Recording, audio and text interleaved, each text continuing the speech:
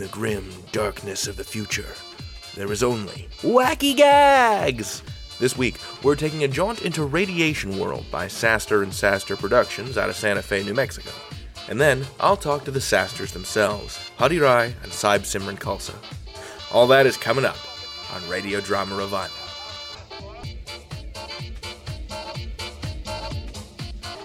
Hey, it's good to have you here, listener. This is Radio Drama Revival, the podcast dedicated to showcasing the diversity and vitality of modern audio fiction. I'm your host, David Reinstrom. This week, we're playing Episode 1 of Radiation World, a show in which humanity has been living in bunkers for thousands of years, waiting out the horrible catastrophe that forced them underground. But when strangers come to the Ritz-Carlton, one of the last remaining bunkers, they reveal that the outside world is not at all what it seems to be. It is, how you say, very silly.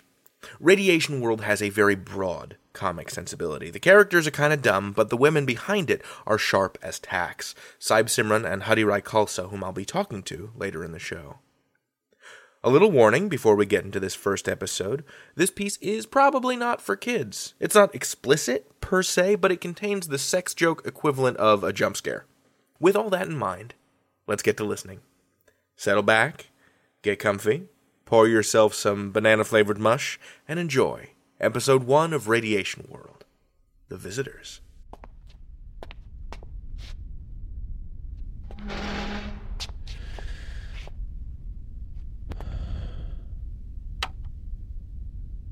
April 1st, 5177. 0714 minutes. President's log number 726,943. Morale remains low. This morning we lost Racco, age 56. Oldest member is now Orin, age 53. Youngest remains Elvis, who turns 7 next week. Total bunker population is down to 43. The situation is growing untenable. Orin is quite old and Titus remains gravely ill. We cannot sustainably maintain the Ritz-Carlton below population 40, and still no pregnancies in sight. In an emergency repopulation effort, I am initiating Operation Babymaker. I fear, however, this may be the beginning of the end. End log. Radiation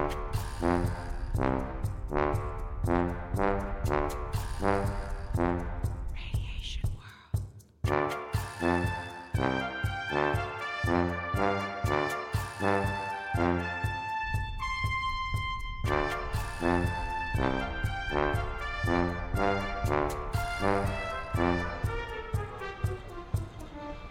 You want steak flavor or banana flavor? Oh, you don't have any of the peas flavor? Only 2 flavors today. Well, if we're all going to die, I'd really like to have peas before we go. Steak or banana, YOLO? Well, banana, I suppose. It all tastes the same anyway. Next! YOLO, over here. Hey, Cracker Jack. Ah, breakfast. Favorite time of the day. How's it going in your division? Oh, you know, terrible, as usual. Still all going to die. Ah, well, what can you do? On the bright side, President's got a new crackpot idea to try and save us, though. Oh, yeah? What's that? More sex. I think we're all doing fine there, don't you? Not much else to pass the time. Yeah, but where are all the kids? Huh. Anyway, he's got us installing some encouraging nudges, so to speak. How's that? Oh, you'll see. It's motion activated, my idea. How's catering? Ah, same. The peas machine is broken. I noticed. Huh. I've been thinking, CJ. Do you ever wonder? Yeah. What's all this for? What's it mean? What's the point, really? Does any of it matter? Found the second button. There was already like this much custard, and at that point, I just said, forget it. Take the trousers, give them a smack, and call it a day. You know,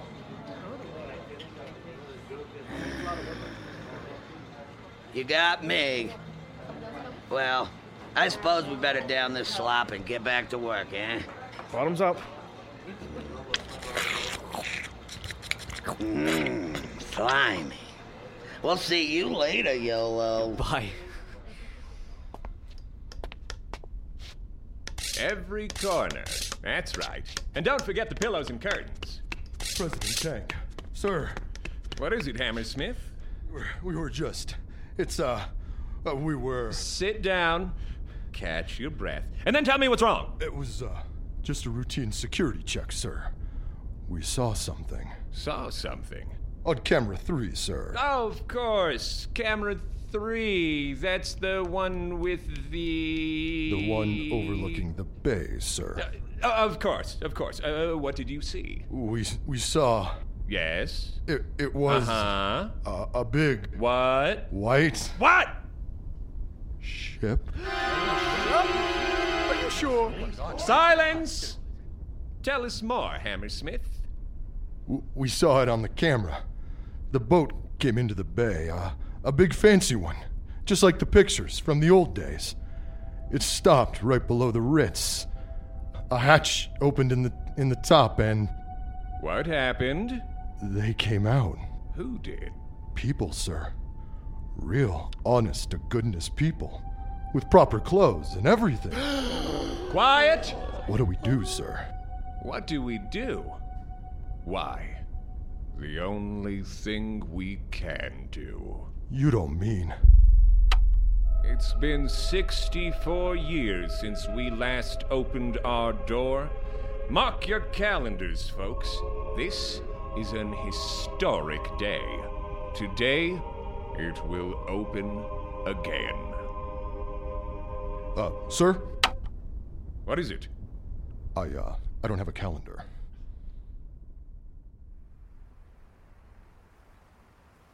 It's all so quiet. Too quiet. You could almost imagine none of it had ever happened. That this is the world.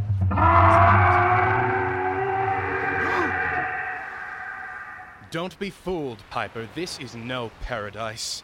Keep your eyes open. Stay on your toes. Look sharp. Eat your vegetables. Barnaby! Yes, Captain? What's the Geiger reading? 6.4 micros, sir. We're clear. Excellent. All right, everyone. Listen up. The time has come, and now is the time. You know what to do, and now is the time to do it. You are all excellent at doing what you do, so let's do it now! Are you ready? Who's with me? What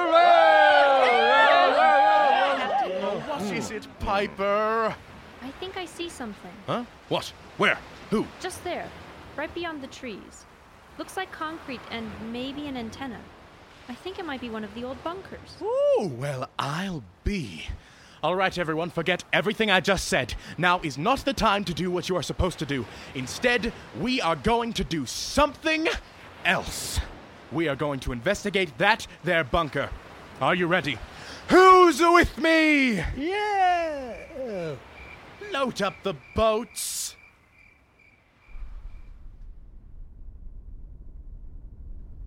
What are they doing? They seem to be... They boarded the rowboats, and they're coming to shore. How many? 2 boats. Looks like 8 people total, sir. Excellent. 8 brand new DNA specimens. They're climbing up the bank. It looks like they're coming toward the Ritz, sir. And we'll be ready for them. Prepare the guns, Hammersmith. Yes, sir.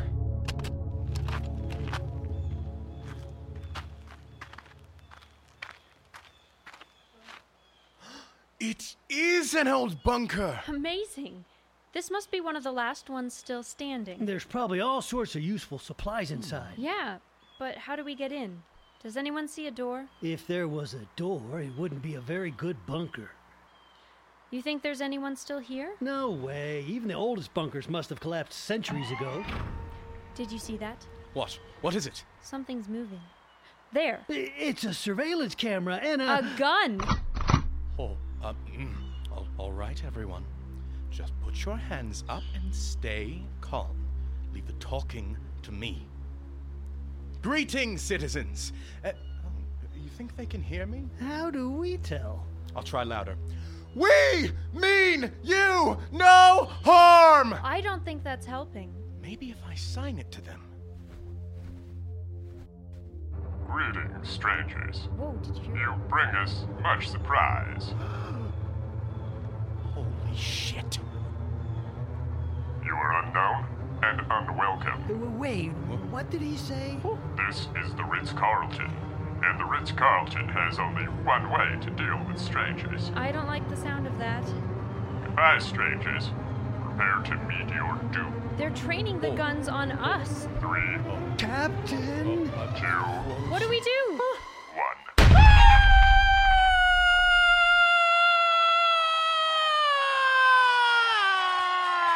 April Fools! What the? Is this confetti? We're opening the doors, friends. This is a happy, historic day for the Ritz-Carlton, for humanity and the world.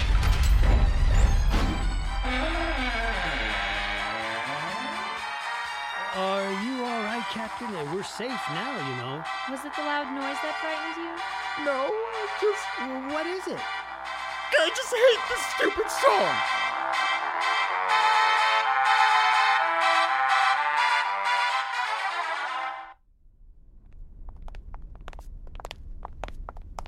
Welcome to the Ritz-Carlton, friends.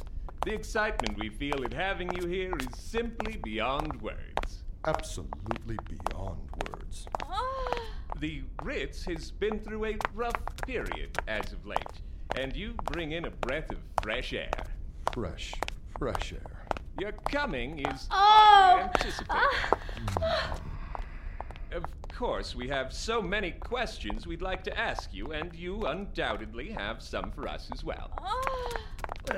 Yes, what? Here we are, my personal office. Oh, your personal office sure has a lot of pillows and pretty ladies. Please, take a seat. Relax. Make yourself at home. Kick back. Take your shoes off.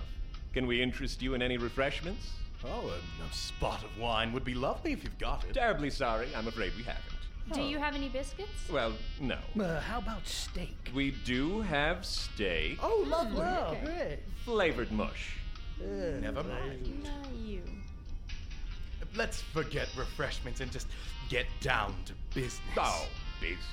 Business can wait, can't it? You all must be tired and... My, isn't it warm in here? Those clothes sure look hot and restrictive. Why don't you just slip out of them? Oh, well, yeah, I suppose it is rather warm, isn't it? I guess I'll just... Oh, that's impressive. You know you have beautiful eyes. Excuse me? Samantha, doesn't he have beautiful eyes? Maybe you'd like to go behind that curtain over there and give Samantha here a closer look, Captain. What do you say? I'm sorry, I don't Or how quite- about you, sir?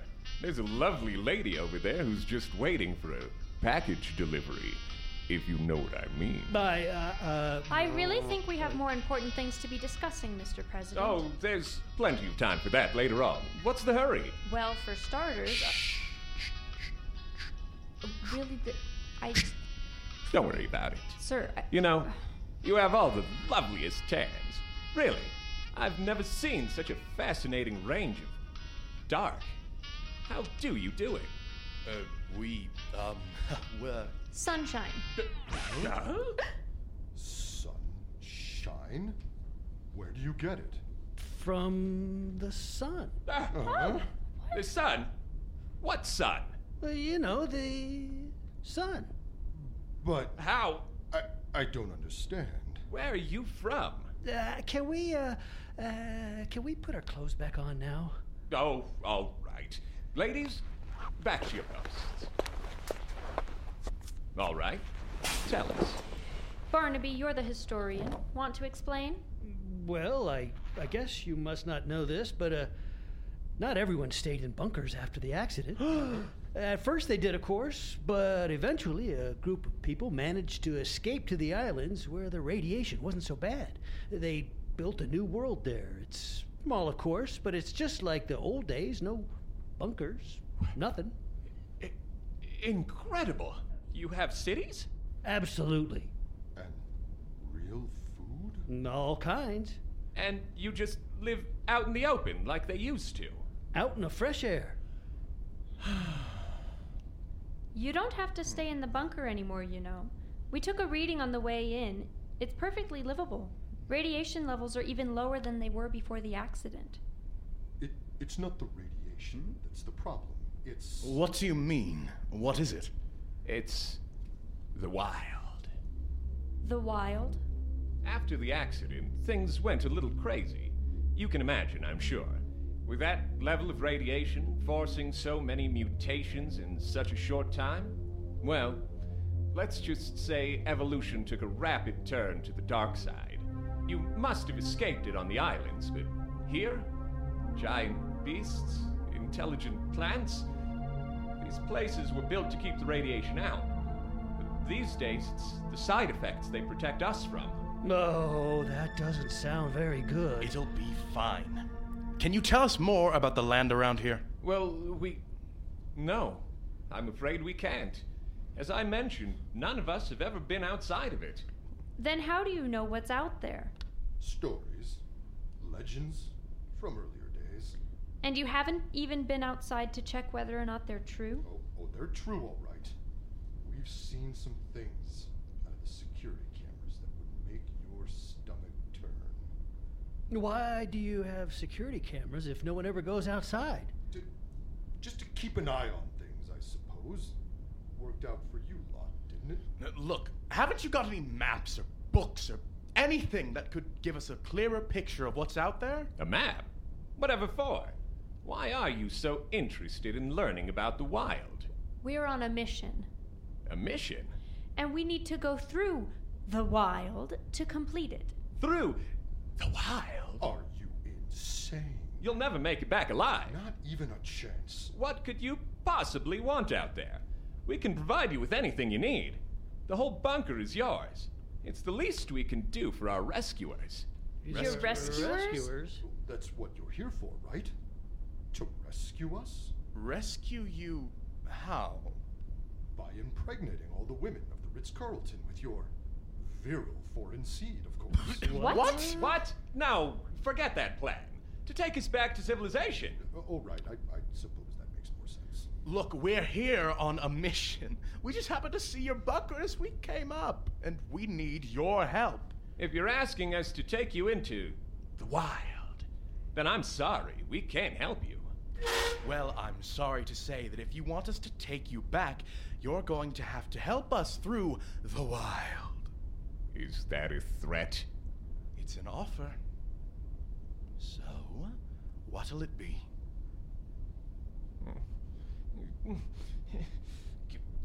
Oh, all right. It's a deal. What do we need to do?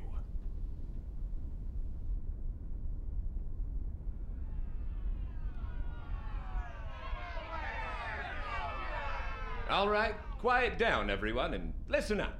We've gathered you all here for an important and historic occasion.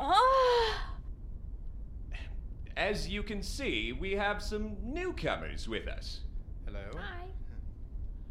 They've traveled a long way to come here, and it is my great pleasure to introduce them to you. All right. Can we turn that thing off? Oh, sorry, Mr. President. It's motion activated. As I was saying... Where did they come from? Are they going to rescue us? We're getting to that. Captain Thompson and his crew come from a place where there are no bunkers, no wild, just fresh air and sunshine, and a world just like it used to be in ancient days before the accident. And they are going to take us back with them. On one condition. We're going to assist them on a very dangerous mission. A mission into the wild. Silence! You want us to go into the wild? What's the mission? Friends, I understand your concern. Our mission is to retrieve something. It is at the top of a mountain that lies east of here. In order to achieve this, we are going to send 2 individuals. One from our boat and one from the Ritz-Carlton. That way, there will still be backup available should anything go wrong. To make this fair, we are all going to draw straws. Should you draw the short straw, you must go. The future of all of us rests on your shoulders. We will start with the boat. Ready? Yes, sir. All right, here goes. Barnaby.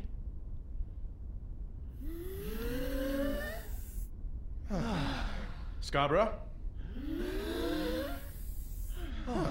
Red Eye. Piper. It's me.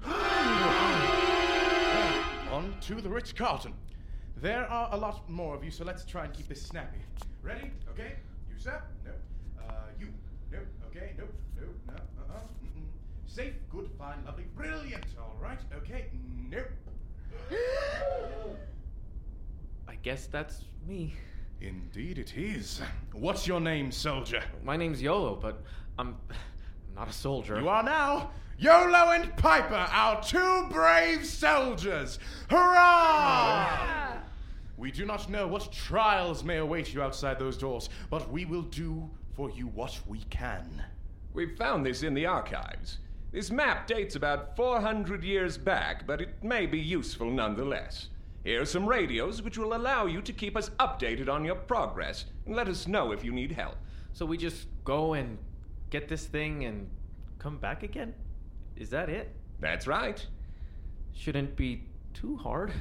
Oh, yes, there is one tiny thing I forgot to mention. What?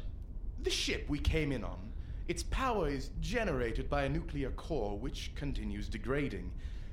It is in fact degrading this very moment as it sits in the bay. We have exactly 1 week's worth of power in that boat. If you are not back by then, well, I'm afraid we are all doomed to remain here for eternity. Right. No pressure. Just try to relax and have fun. Think of it as a special outing. Into certain death. Oh, it isn't certain death. Don't worry, YOLO. I've got you. Open the doors! Off you go now. Godspeed. Go get 'em. Stay safe. Stay warm. Don't do anything out. Chins up. Chests out. And whatever you do, stay alert. Cheerio. Don't die.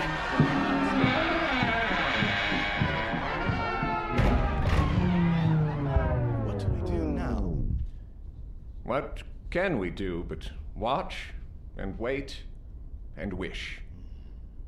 Well, what do you say we get raging drunk and make ghost noises into the loudspeakers? Sounds bloody marvelous.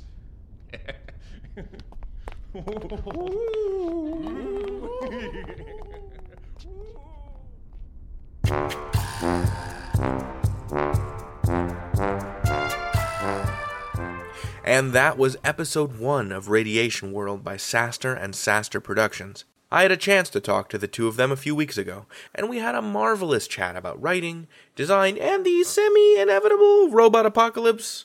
Let's have a listen, shall we? Sahib, Simran, and Hadi Rai, welcome to Radio Drama Revival. It's a pleasure to have you on the show. Thank you. Thank you. We're so glad to be here. It's a pleasure to be here. So for the benefit of the listeners, at least when we first get started with some of these questions, before you answer them, just say, this is Sahib Simran, or this is Hadi Rai, just because, as you've said, your voices are pretty similar. We are exactly the same person, separated by space and time only. So where am I talking to the 2 of you from today? Where are you both situated in space? So I'm in Ashland, Oregon right now. I'm doing a assistant position with the Oregon Shakespeare Festival. So I'm doing assistant sound design and engineering for them. And that was Sahib Simran. Right, that was Sahib Simran.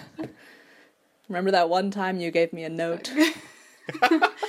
So I, Hadi Rai, I'm in Santa Fe, New Mexico right now. And this is where we have mostly been based. This is actually where we recorded the whole show, and this is where we call home when Sahib's not off doing super exciting things at the Oregon Shakespeare Festival. So how's Oregon? It's actually wonderful. I love it here. Yeah.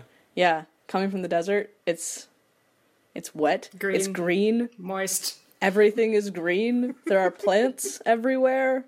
But it's really great being here. The theater company is fantastic, and I'm having an awesome time. I'm here until August, and then I go back to New Mexico to start work on season 2.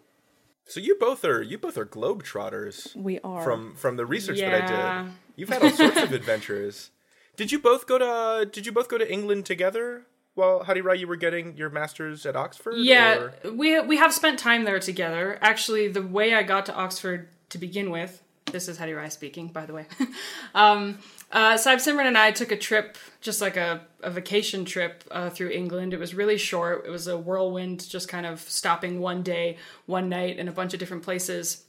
And we'd never been to Oxford before, so we decided to stop by, and we were just kind of wandering around looking at all these really cool old buildings and this whole, it has this grand academic atmosphere, and I was kind of joking about, I wonder what it would have been like to have gone to Oxford. Like, that must be an interesting experience. Sure. And then a few months later, I found myself just kind of searching for whether or not Oxford had a master's in creative writing. Suddenly, I was in Oxford 6 months later. That's awesome. So that was pretty fun. And then Sahib Simran did come visit me a couple of times while I was there. She came for my kind of end of program reading and everything, which was fun. But yeah, I was the one who was actually in school there. What did your portfolio become after Oxford? What sort of fiction do you primarily? I shouldn't even presume to say fiction. What sort of writing besides audio theater do you focus on? Well, that's the thing, is that Oxford is what turned us into audio theater people. Because until I went over there, I actually had no idea that radio drama was still a thing that existed in the world that people actually listened to. Right. So before Oxford, I was mostly a prose writer. I had done novels, like novels and short stories mainly. But I knew that the Oxford program, like one of their big focuses is working in lots of different formats and genres, and especially in year one, you are not only encouraged but required to kind of play around. And if you haven't done poetry before, try poetry. If you haven't done theater before, do some theater, screenwriting, all of that. And that was one of the things that really drew me to the program. I thought that was really cool, and I was excited to try some things I hadn't seen before, or that I hadn't tried writing before. But then I got my little course packet in the mail before I was ready to head over there, and I was kind of looking through the schedule for what we were going to be doing on our first residence there. And there's this whole section on radio drama, and I was like, what? Why are we doing a section on radio drama? Like, no one has listened to radio drama since, I don't know, 1975 or something. Like, it seemed really irrelevant because, I don't know, growing up in the States, I mean, I didn't know about all of the audio drama that is now totally making a comeback on podcasting and whatnot. So it was just really not on my radar. So anyway, then I went over to England, and I discovered that in England it's still a huge thing. Tons of people listen to it. Yeah. The BBC is making tons of it. It's super popular. There's lots of people writing for it. It's actually a great way to start writing for the BBC. Just it's easier as a new writer. There's like a few more radio slots available than, say, trying to get in on a television show. And so I discovered, A, that it totally was still relevant, and B, that it was really, really, really fun, and I loved it. And because Sahib Simran was doing sound design, I actually started writing Radiation World as just a project for the two of us, like a fun little thing where I would get to just try, I would get to write this radio script, and she could have fun kind of putting it together with the sound, and we weren't going to do anything with it other than just, again, a fun project for the two of us. Sure. Until we actually did episode 1, and then it was like, maybe we should actually just make the whole show. And so you went ahead and you cast everything for episode 1 with the cast that currently exists, or was it the two of you doing all the voices and then you decided to go back? We'd kind of, I had written the episode way before we actually came back and decided to make the rest of the show. I think it was my birthday present. Yeah, I was like, here, have a script that you can play with and cast some friends or something. But we never got that far. We kind of played around with some sound effects and whatnot. And then we decided to make an earnest effort to actually produce the show. And that's when we, put out the whole casting call, got the actors in, and And here we are, a season later. Cool.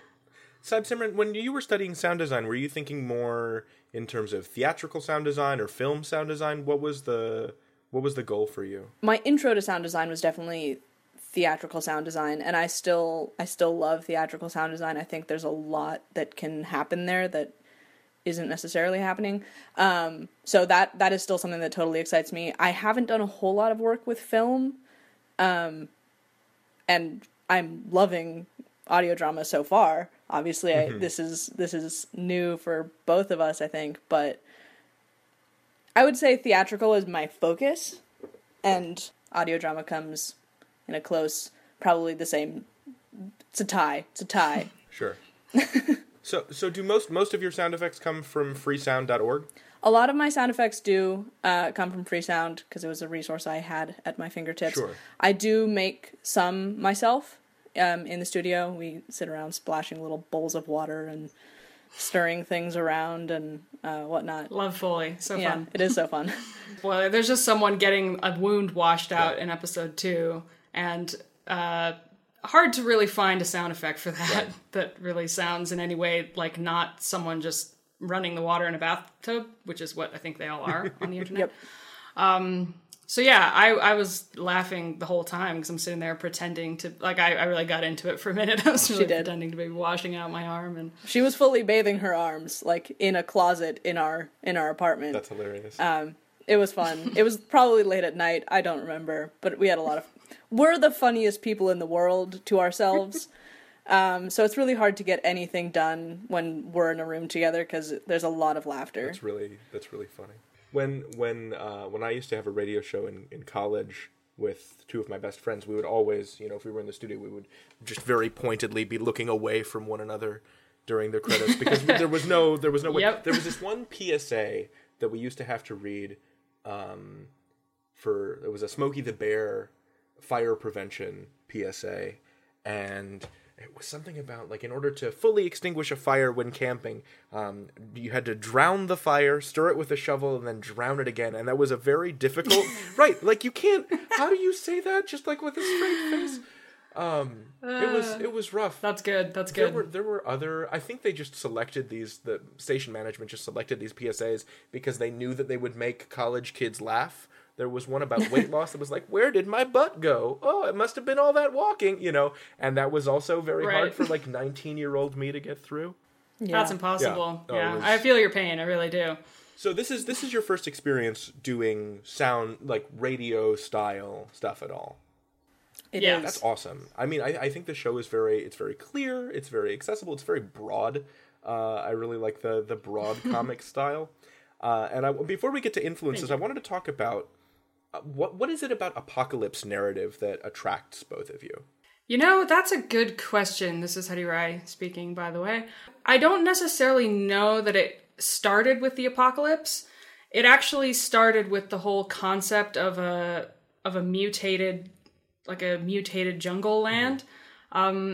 I'll go ahead and just name influences because it came up. By far, our number one biggest influence is The Hitchhiker's Guide to the Galaxy.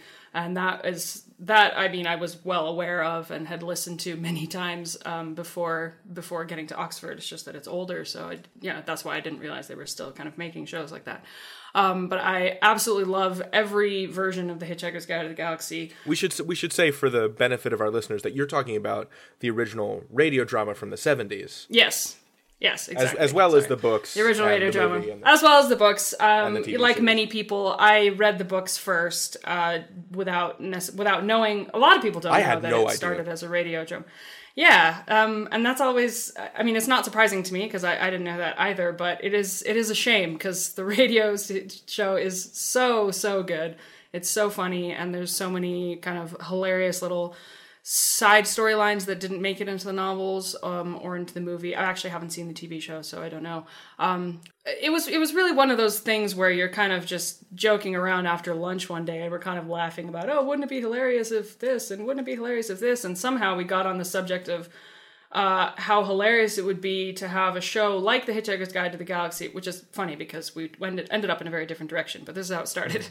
A show like Hitchhiker's Guide to the Galaxy where you're having just kind of random hilarious adventures around space. And that's one of the things about the Hitchhiker's Guide is, I mean, the linearity of it is not necessarily super important.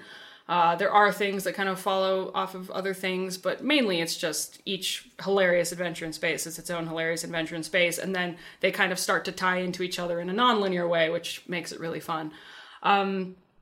But that kind of idea of just these really ridiculous scenarios where it's just the whole concept of the thing is over the top.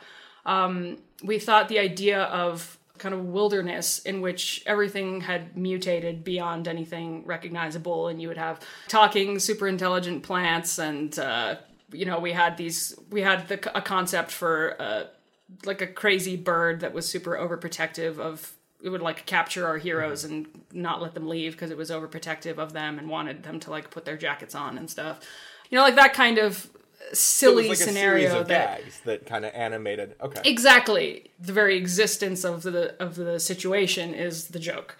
That was kind of the starting point, and then the apocalypse just kind of that kind of came about because in order to have a super radiated, mutated jungle land, we needed some kind of nuclear disaster to explain it. And then we started making the show, and of course, as things often go, it ended up like a completely different beast from what we thought we were originally setting out to make, and that was its own kind of super fun adventure. Yeah. So, Hadi Rai, I read an article you wrote in 2012 where you described the human population of the planet as, quote, bumping up against the ceiling of Earth's carrying capacity. And you strike a pretty hopeful tone in the article, but on a scale from 1 to 10, where 1 is just fine and 10 is like the fate of Atlantis, how doomed are we, basically? Well, it's funny that you asked this, because my answer in 2012 would be very different from my answer today for a few different reasons.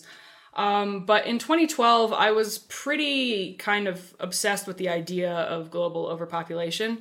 In undergrad, I did a course. I was an anthropology major, and I had done this anthropology course that was, I believe, literally called The Anthropology of Disaster. It might not have actually been called that, but basically, the premise of the course was that every week we met for 3 hours and we kind of discussed one possible apocalypse. And this is maybe where the apocalypse thing started. Okay. But we kind of, and it was interesting. We were pulling from kind of historical accounts of these disasters and how they'd been represented throughout cultures, but also possibilities for these kind of future disasters. It was a very interdisciplinary course. It was really fascinating. But so, 1 week we were talking about volcanoes the whole time and the power of fire and the whole idea of a burning apocalypse. Then 1 week we were talking about nuclear meltdowns and nuclear disarmament and kind of the danger that nuclear arms pose, even when they're just sitting unattended, like the possibility for human error or machine error leading to a giant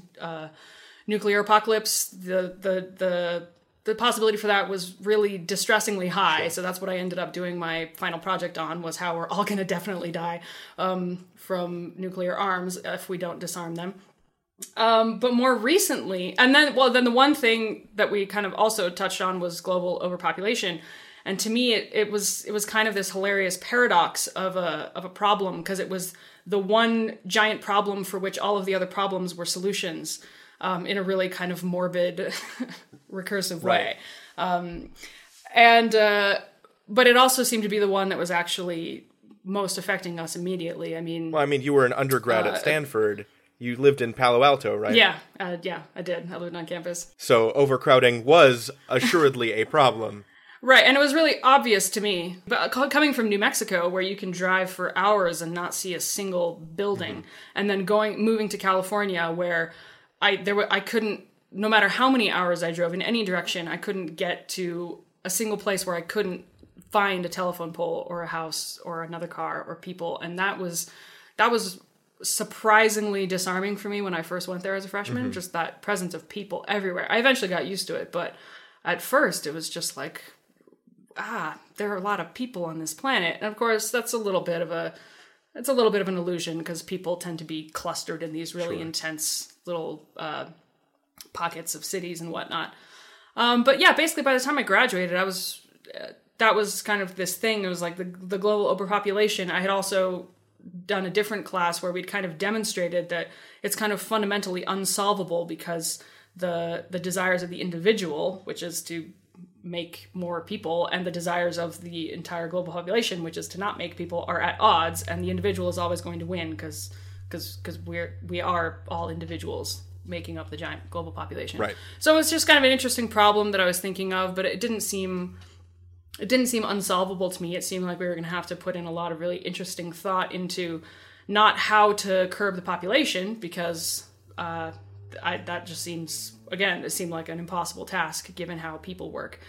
But into engineering new ways to make the planet able to sustain more people, and I couldn't see why we couldn't do that if you apply the same kind of brilliant thinking and engineering that has gone through, throughout history. There have been so many huge problems that we managed to solve. Even just the fact that we can build skyscrapers, compared to what we could build several thousand years ago, shows you what people are able to come up with when they combine their knowledge and whatnot. And I was starting to envision all kinds of like vertical gardening spaces. Yeah, that's 2012 Huddy Rai. What is 2016? That was 2012 Huddy Rai. Sorry, that was sorry. a very long little delve into 2012 Huddy Rai.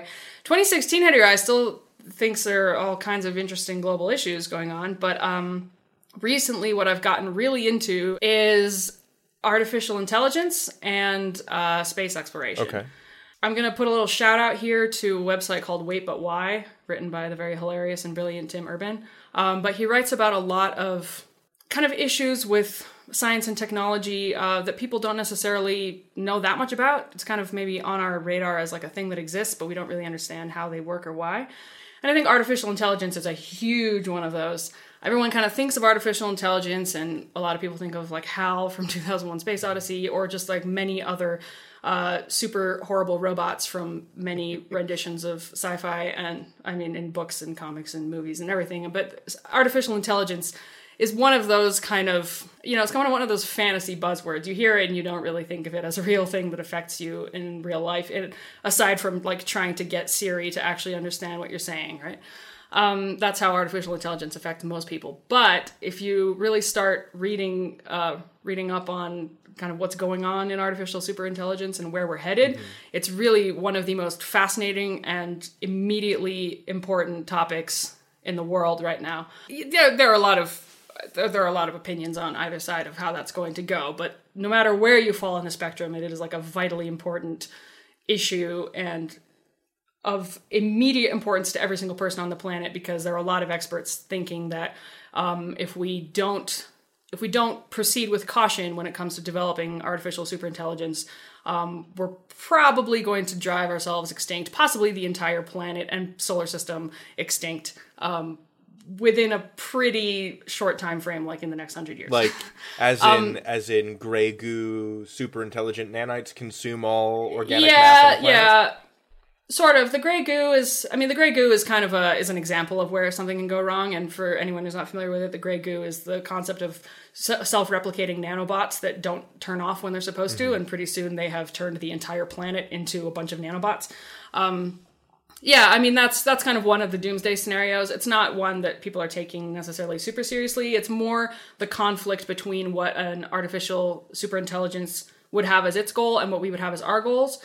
And there's no reason to believe, unless it's specifically programmed that way, that the goal of an artificial intelligence would in any way be in line with what we want as humans, namely like to stay alive and do what we want to do. Computers by nature, they have their own set of things that they're trying to achieve. And if there was some example in a book where, for example, if this is a silly example, but imagine that a computer's one job is to make lots and lots of paper clips. And if it gets intelligent enough, basically, we as humans have a bunch of atoms that could very easily be used to make paper clips, and Sure. there's and it's a computer. It's not like, there's not really any clear right or wrong. Like, there's no reason for it to think it's wrong to kill everyone on the planet in order to make paper clips. Like, it's just trying to achieve its goal, right? That's what we do. We bulldoze anthills all the time in order to make buildings, and we don't think twice about what the ants think about that. And so now we're at the position of the ants, and the supercomputers are us. And there's all this like, how do we make a supercomputer that's not going to kill us all? And the answer is no one has any idea. Do you have any thoughts on the apocalypse from your end, Simran? Not quite so eloquently. That was... I don't know if I can. It was very talk. long-winded. Yeah, and a lot of these opinions are the same. I mean, we grew up together, and I've been hearing Hetty Rye talk about these opinions not my whole life. You haven't been a Apocalypse fan. When I was 1 year old, I was shaking my fist at the artificial superintelligence. Yeah, she sat me down and made me read the Wait But Why article on artificial intelligence, I think a year or two ago. And it's pretty mind-boggling if you sit down and read it. It's long, but it's super interesting. So something that's been happening, something that we've been talking about a lot at work, is I live in Mountain View, and as a result, I see the Google self-driving cars all the time. Mm-hmm. Right? Those are just, I see like 2 or 3 of them a day. And I'm always curious about like the ethics chips that are built into those things, right? Because like, you know, like how is a car to make a decision between, I see ahead there is this school bus full of children, and we're coming around a very tight turn, and they might run us off the road, but if we direct ourselves towards the bus, we'll kill everyone. So probably it makes the most sense to kill only the driver. You know, like it's all these that's interesting, these trolley paradoxes, right, that are built into these devices. Mm-hmm. And then right, how do you program and of course a computer to go ahead, Ray. Oh no, I was going to say, I mean, this is the kind of thing that we love to talk circles around in ethics classes and whatnot, and these huge philosophical discussions about all of those paradoxes about killing one person versus killing multiple people. And it's the kind of thing that is not going to be an issue for computers at all. They're going to have the system for just a programmed system for making these decisions, and then just make them, and it's not a problem. The solution is kill all the people. I figured it out. Yeah, so I mean, I have a lot of... Yeah, I mean, we'll see where it goes. It's exciting how little we know about it. I'm not convinced that the computers will kill us all. I'm also not convinced that they won't kill us all. I'm definitely convinced that it's more complicated than we think. And I don't remember who said this, but there's some hilarious rule where, like, I think it was in reference to time, where, like, it'll take more time than you think, even taking into account the fact that it'll take more time than you think. And I see that with this as well. It's like, we know that we don't know very much, but no matter how little we think we know less than that. And, like, it will surprise us no matter what, how different it all turns out to be. That's like the one thing I'm convinced is that we just have no idea what's coming, and makes good fiction fodder for sure. Sure. So let's bring it back to the show a little bit, because I want to talk more about the nuts and bolts of production. So both of you are in Espanola or Santa Fe? Both. Okay. Producing the show out of the Santa Fe metro area. Yes. It seems like from the bios of the actors that a lot of them are from like Santa Fe College of Art, right, and some professional VO people from Albuquerque. Like I think that's where you got Luis Fernando Gonzalez, who plays President Tank, right? Yep. Okay, cool. I'm trying to cram all of this into my head at once. How did you acquire that cast? What does production look like? Are the two of you in the same room making each other laugh during recording? Like, what is it? How does it work? Yes. We're pretty good at staying professional when there are other people in the room, but as soon as they leave, there's laughter. I don't know. Yeah. They're all pretty funny too. That's true. We have a pretty funny crew. So when we first started the whole project, we put out a casting call. We had no idea where one puts out casting calls. We just sort of went to the internet and asked for people to send us submissions. And we asked for everyone to send us Tank's first little intro monologue, where he's talking about the situation. The very beginning in the of bunker. episode 1. Yeah, first line, episode 1. And we were kind of fingers crossed, like, okay, we needed 7 people for episode 1, and we were just hoping that we got 7 people to audition for us, because, you know, if we had 7 people audition, we could cast them, and that would be fine. We had, I think, 315 or something people audition. Just from, like, Santa Fe ABQ? Just from, like, that? Wow. Just local. And yeah, that was from, we put casting calls out to schools that had acting departments, and then to a couple, like, the film board. And yeah, the response was amazing. That's fantastic. So we had a lot of people to pick, the actors we really, really wanted, which was awesome.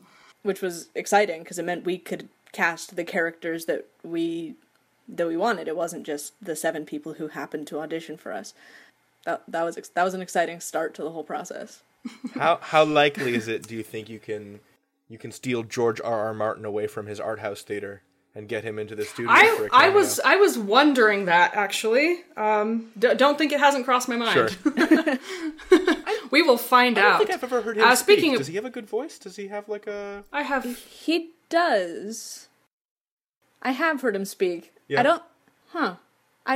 I can't remember his voice off the top of my head, so maybe it's not the most exciting voice in the world, Just corner him with like a Zoom really recorder matter. outside the cocktail and see if you can just snag him.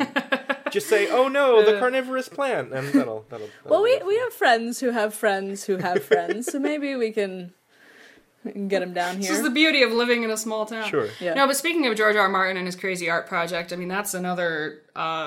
that crazy art project, Meow Wolf, is a really, really amazing crazy art project. And I haven't told Meow Wolf about this yet, but I would definitely have my sights set on a collaboration with them, like some kind of immersive theater piece in their can you crazy tell us, multi-dimensional house. Yeah, what is Meow Wolf? Because I remember Emma Sherjarko from Wolf 359, I think, tweeted about it. Like she and her partner went to go see it, but I don't really know anything about it.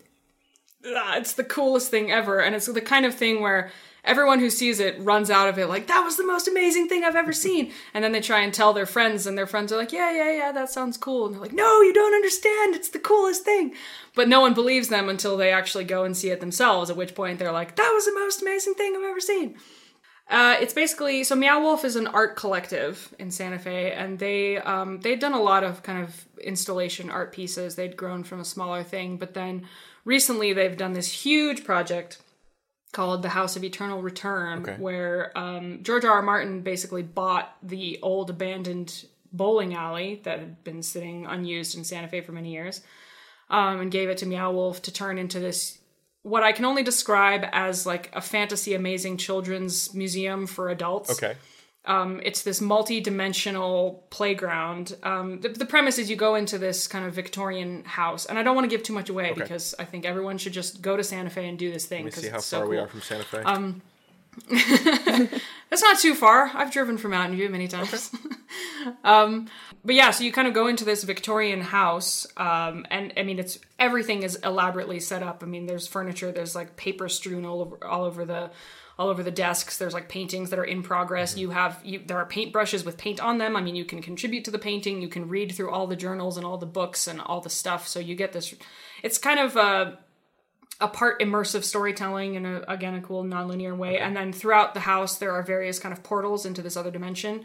So you go through and you end up in these like crazy wonderland with all these just kind of different areas and realms where there's like this whole like space area, and there's this forest of mushrooms, and there's this giant skeleton that if you bang on the skeleton ribs, it like makes sound, and so the whole thing is like it's just really cool, but it's also very tactile. Like you get to play with everything, and you get to touch things, and you get to smash things, and you get to, it's not like a do not touch kind of museum, which is really fun. So it's kind of part art installation, part immersive storytelling, part concert venue. They also do concerts there, which is by far the coolest concert venue I've ever seen. Part awesome. So yeah, that's really cool. I think there's a lot of potential for immersive theater in that space, which I don't know. I think they might have plans to do some of that as well. But if they don't, I mean, yeah, you could do some incredible immersive theater. I mean, it also really sounds like there are some astonishing Foley opportunities in a house like that too. Just so many things to like hit with sticks and record. This opened 3 days after I left for Oregon, so I haven't been there yet. Okay. And I forgot super excited for when I go back in August, because my Facebook is just covered in Meow Wolf posts about, again, everyone's like, oh my god, it's the coolest thing I've ever seen. Sure. And I'm like, but guys, I'm not there. Stop. Yeah. So what are you listening to lately? Like what has been inspiring you in this medium? I would have to say, like, the first show that I found after we started Radiation World, just the first show that I found that I was like, oh my god, these people are our people, because they're doing exactly what we're doing, was The Bunker. Okay. And, I really love The Bunker, and if you listen to all of Radiation World, or like at least season 1 of Radiation World, and you listen to all of The Bunker, it will not be that hard to understand why we love The Bunker, because as I was listening to it, I kept running up on these things where I was like, they did the same thing that we did in episode whatever. And then I was like, and that idea, I was planning to put that in episode 7, but they already did it in The Bunker. Like, there were so many kind of parallel things going on that, in a way, I was like, dang it. There were so many similar ideas that I was like, there's some kind of weird mind meld going on here. But, I mean, of course, they're very different, distinct shows. But I have to say, I really do just love that whole style of The Bunker with their post-apocalyptic comedy. I mean, that's what we're doing as well. One that we definitely both really love is Wooden Overcoats.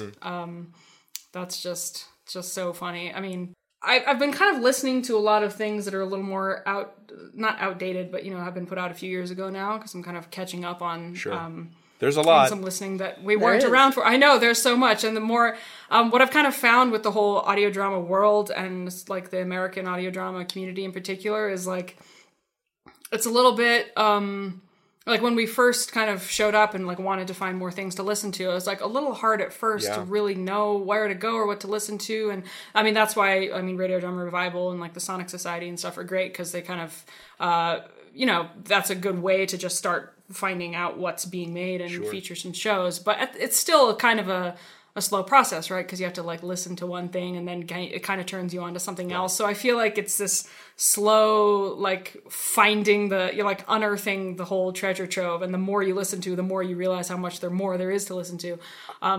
Which is both exciting and terrifying, because you're like, oh god, I want to listen to everything. And there's so much more to go. We're so behind. Yeah, but we recently found We're Alive. Oh, I was going to say, we recently found We're Alive, which we hadn't heard before, and I know that's several years old now, but we're really enjoying that. So yeah, I think in the last 10 years, every American radio dramatist that has started out has kind of thought themselves to be alone in the wilderness. I definitely felt that way when I started making radio drama in like 2006. I thought like, oh, this is a dead medium. Who's gonna care? And it was around that time that I started listening to Radio Drama Revival. I've only been the host for a couple of months, right? Right, yeah. And so it was around then that I started listening to RDR, and I still like. I think what I'm hoping to do with this podcast is make it so that people that are producing radio drama spend less time in the wilderness, like spend less time feeling alone, like they're producing this in obscurity, and get into the production community that much faster. That's my hope. Yeah, absolutely. I think that's what it's doing. I mean, I think that's what it's great for. I mean, I would have loved to see a kind of centralized, like, what I love about Radio Drama Revival and Sonic Society, again, is that you can listen to these things and hear all these amazing shows and hear these interviews, and you get introduced to a lot of different things, but you're still kind of at the beck and call of whatever's on the show at the given time. Right.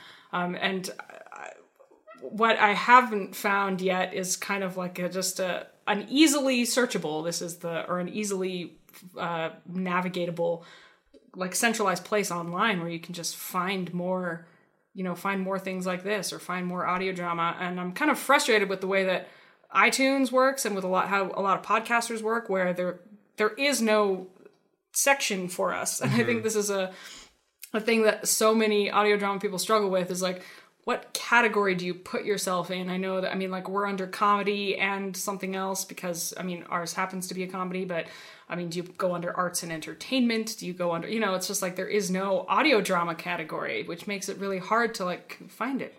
I have one more question for you. Okay. It's a doozy. I'm ready. Okay. How are the green chili cheese croissants at Chocolate Maven? Fantastic. So I course. thought it was really, really sweet, because that's your family's bakery, right? It is. Yeah. I thought it was really sweet that they supported the production. Yeah. Oh yeah, absolutely. There's no way we would have been able to pull this off. Without the whole family involvement. Just because it's not as though we had large amounts of cash to blow on this thing. And that's one thing about Radiation World and our company is that we pay every actor and every artist who works on the show. That's one of our kind of core philosophies, which we love, and I absolutely love paying actors, but it does raise the production cost a lot because, and I know, I don't like that actors always work for free. I don't like that writers always work for free. I don't like that artists everywhere always work for free just because they love what they do.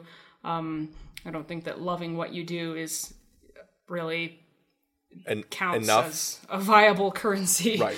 You can't use that in the world. And just we all put in the same amount of time and effort into creating art as anyone does in their job. And so we're really committed to kind of recognizing that by paying all our actors. But it does mean that we definitely need a lot of help and a lot of support to be able to make that happen. So thank God for the Chocolate Maven, definitely. Well, I think it also doesn't hurt to have like a fully staffed craft services table. Mm-hmm. Yes, that's fantastic. Being able to just be like, what are we going to feed them today? How about these? I understand the power of a theater company that runs on baked goods. Yep. Our Fair City worked very much the same way. Like, we would meet for everyone got a stipend, but it wasn't much of a stipend, but it was important that we received it, right? To show that everyone was important and that everyone's contributions were valued, but there still wasn't a ton of money to go around, especially because there were so many of us. And so it was really important for the 5-person writer team is that every time we sat down, before we started working together each week, we would all have dinner together. We would all break bread together. And that kind of softened the blow of whatever critiques were thrown down. It kind of functioned to knit us together into a writing family. And it's really Food nice is one of those magical things in life, I would say. It's really sweet to see that, this family affair also begins with food. Yes. Always. Definitely. Everything begins with food for us. Everything. Well, Sahib, Simran, Khalsa, howdy, right? Thank you so much for coming on the show. This was an absolute thank pleasure. you so much. Yeah, we had a lot of fun. Oh. If you want to support Radiation World, they've got a Patreon page over at, you guessed it, patreon.com/radiationworld. If you liked what you heard today, give them a few dollars. In other fundraising news, Ryan Estrada's Kickstarter for Big Data got funded. Hooray! Nice work, all y'all. One of these days, I'll get Ryan on the show, and we can talk about that production and all of its incredible guest stars. Let's see. Life update. Last weekend, I had the time of my life at the Our Fair City Season 7 launch party. I flew out to Chicago, I got about a bajillion hugs from the people I missed there, and I took a bunch of photos. You can check all of that out on Twitter. I'm at Radiodrama. You can also follow Our Fair City. They're at OFC Radio, and they recently began a Patreon campaign. You can support them at patreon.com/heartlifenfp. Finally, in fundraising news, the lovely team behind Wooden Overcoats, the British podcast sitcom about rival funeral directors on a Channel island, is seeking donations on Kickstarter for their second season. I'll put that link in the show notes. All right, that's all the news that's fit to print, and now it's time for credits. That noise you hear underneath my words isn't the approach of a deadly attack robot. It's DJ Stranger Danger, and he's the man providing the music you hear right now. You can follow him on SoundCloud, or just travel around Oakland and follow the sound of the thumping. Our producer is Matthew Boudreau, who constructed a bunker deep beneath his Buffalo home with the help of his wife and son. Well, alright, it's not a bunker, it's a recording studio, but if my favorite Belgian beer house and frites shop closed down, I'd want to descend into the basement and never leave. Rest in peace, Blue Monk of Buffalo, New York. Our researchers are Heather Cohen and Monique Boudreau, who every night clamber into a battered old Jeep, load themselves down with knives, laser rifles, anti-personnel mines, more water than they need, and a nail file, and they always come back with reams and reams of old files, military-grade rations, and the occasional goat. Our executive producer lives atop a mountain of scrap, the remnants of 100 skyscrapers pressed into a single super-dense city block. Men call it the Iron Mountain, and they call him the Iron King, Fred Greenhalgh. Thank you for listening to Radio Drama Revival. I'm David Reinstrom, and I'm telling you stories.